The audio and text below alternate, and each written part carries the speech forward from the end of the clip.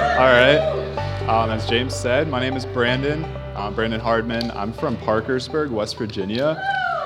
Any West Virginians in the room? Okay. I see you, Charlie, Sarah. Yeah, so I grew up in Parkersburg, West Virginia. I ended up going to Marietta College, graduated, studying biology and psychology. I actually have two brothers. They're about 9 and 10 years older than me. And to tell a quick story, despite being younger, like substantially younger, like I knew they could crush me, but I was definitely like a bully to them. I would tease them all the time. I would like break their Lego sets and everything. And so one time, I think they really wanted to get revenge on me. And I was 5 or 6 years old, and they had a friend over, unbeknownst to me. And this friend, he dressed up in like a skeleton costume, like head to toe, like gloves, mask, everything, and hid under my bed. So I was just hanging out with my brothers, and they said like, "Hey, did you hear that? There's a sound coming from your room." So like, I go, I'm checking it out, I'm like walking by my bed, and all of a sudden this arm comes out and grabs my ankle, and just like I'm freaking out. It takes my sock. I'm like, what the heck is going on? Little said, like, yeah, I was scarred, and I swear for like the next year or more, I slept in the direct like middle of my bed so that the skeleton couldn't like reach his arms around and grab me. So that's like kind of a lighthearted story about like fear and how that's played out in my life. But you know, all of us wrestle with fear, with anxiety, with worry. In the past couple of years haven't been easy as far as like with COVID and the way that that's messed with our lives, and like from political tensions, racial trauma, and different things that we've experienced. All of us wrestle with fear on a weekly, maybe even daily basis. So I want to invite everyone. Has anyone in the past like week experienced like fear, anxiety, worry? Would you raise your hand? All right. What about today? Yeah, that's me too. I'm nervous to be up here. So, but it's a real experience, and I know that it has a toll on us. We carry it sometimes for far too long than we should, and it's a real experience. It's valid. I don't want to take away from people who do need treatment and who do need to seek out like help with that, because can be an even more serious thing. But I do believe that as Christians, as people who believe in God, we have the greatest reason to like have peace and to be a people of peace. And so to look at what the Bible says about worry and peace, I want to look at Philippians 4, verses 4 through 9. I'll have it up on the board, but if you have a Bible and prefer to read it, that would be great too. Oh, there we go. All right. So it says, "Rejoice in the Lord always. Again, I will say, rejoice. Let your reasonableness be known to everyone. The Lord is at hand. Do not be anxious about anything, but in everything, by prayer and supplication, with thanksgiving, let your requests be made known to God. And the peace of God, which surpasses all understanding, will guard your hearts and minds in Christ Jesus.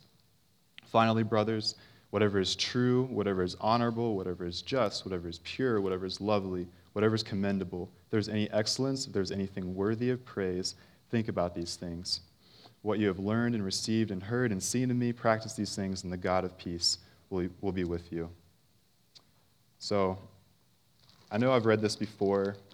Growing up in the church, I've read, "Do not be anxious about anything." I think I wanted to read it and think that just by reading it, it would cure all my anxieties. But, surrounding this text is the answer to why we should have peace. So I want to talk about that. Why, as Christians, should we have more peace than anyone else? It's because Jesus Christ is our peace. He made peace. And so, God created the universe and the earth, the skies, the ground, and everything around us. After that, we're told God created man in his own image. In the image of God, he created him. Male and female, he created them. And God saw everything that he had made, and behold, it was good. I don't believe that in the beginning there was fear, there was worry, or anything, because God had created everything and there was no evil. God walked with man in the Garden of Eden. Adam and Eve, they had an unadulterated relationship with the creator of the universe. But the first people decided that they'd rather be their own gods instead of trusting and obeying God himself. Now, all of us, we have a bend in some way to choose a life apart from God, or think that we don't need God in different ways. Romans 3 and 5, or 3 and 6, say, all have sinned and fall short of the glory of God, and the wages of sin is death. Our sin puts us against God, hostile to him in thought and action. And the Bible actually describes us as enemies of God prior to salvation. So of all things that produce anxiety and worry, a broken relationship with the creator of the universe should be like the number one thing on our mind. It should cause the most unease. But the best news is that Jesus Christ, the Son of God, died in our place so that we could be turned from enemies to God to children of God, from hopeless to abounding in hope. We sang about like graves to gardens, bones into armies, like God is a transformer, he's a redeemer. So these truths are reality for those who have placed their faith in Jesus. Romans 5:1 says, therefore, since we have been justified by faith, we have peace with God through our Lord Jesus Christ. And Romans 8 says, there is therefore now no condemnation for those who are in Christ Jesus. For you did not receive the spirit of slavery to fall back into fear, but you received the spirit of adoption as sons and daughters. Now, that's a lot. There's a lot of scripture. There's a lot of truth. But I do believe that having peace and being rooted and grounded in it it's essential to know what the truth about God is. I love these verses because it means that as Christians, those who believe in God, we don't have to fear for our lives. We are saved and preserved in Christ. See, David put so much hope in God, they referred to him as a rock, as a fortress, as a safe retreat, a firm foundation. All these pictures of imagine being in a storm, and it's like battering your house or whatever, but you're thankful for the walls and everything that keeps you dry, keeps you safe. I love that imagery, and I love just that God is unchanging and unmoving. So now that we know we have peace with God, what do we do? Because it isn't enough to acknowledge these truths and just go throughout our day and our weeks and expect to have a peaceful mind. And I realize that for some, like I said, anxiety is a disorder, and it's not something you can just find freedom from just wishful thinking or whatever.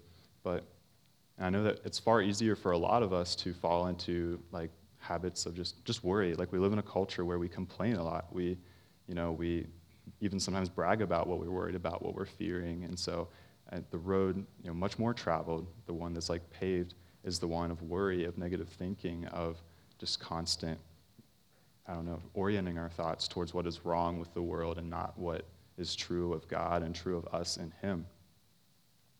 So I want to propose that there is a way to experience the peace of God. And while I talked about the truth that we are grounded in, Paul does describe how we can hold that and experience that in Christ. So Paul begins with the words back in Philippians. Okay, yeah.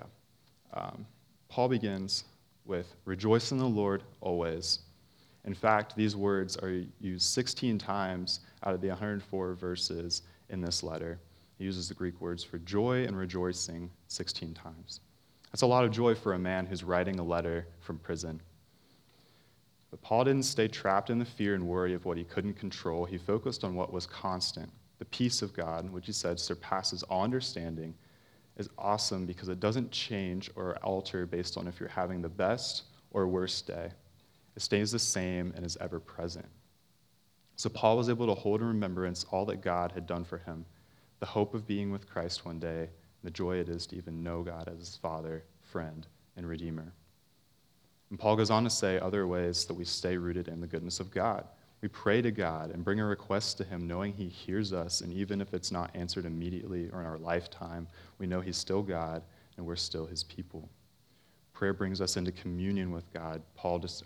David describes it as being in the secret place with God, a place that you can't take that away. You can't take communion with God away if He is there in spirit. Finally, in verses 8 through 9, Paul tells the church to meditate, to think about and hold in your mind what is true, what is honorable, what is just, what is pure, lovely, and so on. Why? Because these things are from God and they are eternal, unlike many of the things that bog us down and cause us stress. Paul said that to set the mind on the things of the flesh is death, to set the mind on the things of the Spirit is life and peace. And I think we can see that as we focus on what is wrong with our lives, what is wrong with the world. If you watch the news long enough, you know that I feel like you just get anxious, you get worried, you get bogged down with the negativity. And so there's just power in what we put our minds to. It's like if you look in the mirror every day and say, you say you're nothing, then you're going to believe that. But if you continue to meditate on and think on who you are in God, who God is, and the goodness of God, then that will change the way that you see life and the way that you go through life. I'm passionate about others knowing and experiencing the peace of God because I've personally experienced it in my own life. Back in my senior year of high school, I came to know God, and it wasn't long after that I met a girl in church, and we started dating, and it was great. It was like my first, I think, like positive relationship that I'd been in, and it was so good, and like everyone was excited for us and everything, and we ended up getting like engaged after a year of dating. It was about 9 months after being engaged, and we were waiting to graduate to get married. But it was 9 months after we were engaged that she started developing obsessive compulsive disorder. And this attacked the way that she saw God, attacked the way that she saw like work, because she thought she had to do everything correct and to the T. And so it was really a hindrance on her relationship with God, but also our relationship. Because we were planning, in our minds, we were dreaming together. We were like making plans for marriage, for a wedding, for life. And so there were expectations and dreams and hopes that we had. And unfortunately, like those things are good, but sometimes they don't get carried out. So as I watched her struggle more and more with mental illness, I myself, like we grew apart, and it just really impacted our relationship. And our relationship at the time, I'd say, was good, but it was also something I put too much stock in, too much investment in. But as I was slowly pulled away, the only thing I had left was God, was my faith, because God was constant, because he was unchanging, unmoving. My faith was in him. I trusted that he is faithful. He's someone that doesn't cast us out whenever we're struggling, because Christ died while we were yet sinners. And so this was a substantial experience in my own life. And yeah, I struggled. There were some days where I wanted to lay in bed all day. There were days where I just wanted to run away from the situation. And praise be to God that like she got better, she recovered.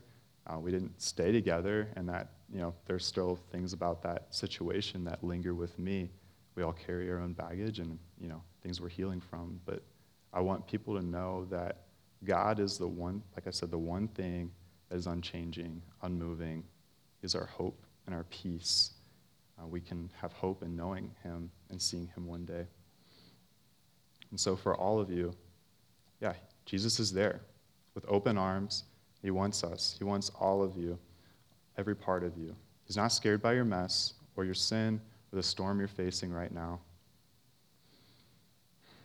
He's calling you to himself, to live in the knowledge that he is your peace, and then that peace can be found in rejoicing, praying, and meditating on God in total surrender to him. So, to close, I want to ask a couple questions for reflection, even give maybe, do we have a couple minutes?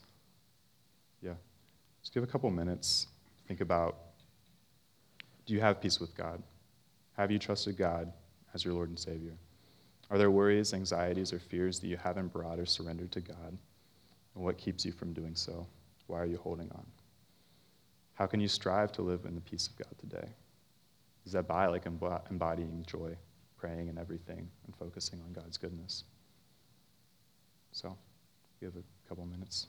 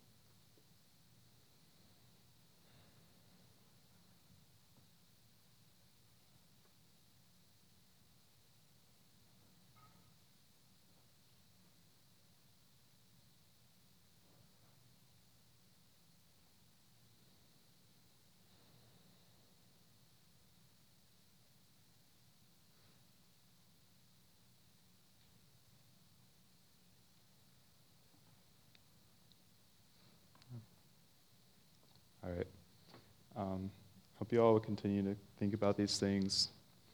But I just wanted to pray us out real quick.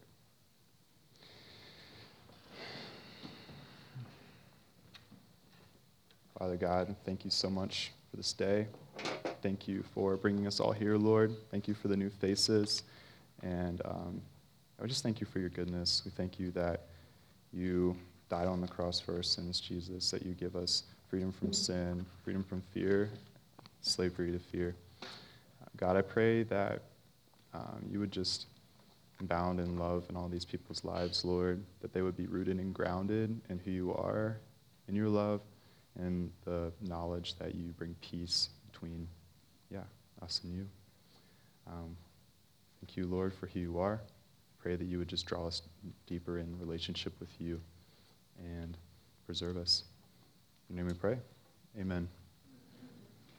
Thanks to our listeners for tuning in to this episode of the 180 Podcast, a production of Crew in Southeast Ohio. If you enjoyed this episode, please give it a like, a share, or leave an encouraging comment, and that will go a long way toward helping others hear about the podcast. The podcast isn't the only thing that we do. Whether you're a student living on campus or if you're still at home studying virtually, we'd encourage you to check us out on social media to hear more about what's going on. You can follow us on Instagram at crew@OU, or to learn more about who we are and what we do, head over to our website, crew@ou.org. We'd encourage you, if you visit the site, to complete our involvement form to get more connected to all the things that are happening. Thanks for joining us. We look forward to seeing you next Thursday for another episode of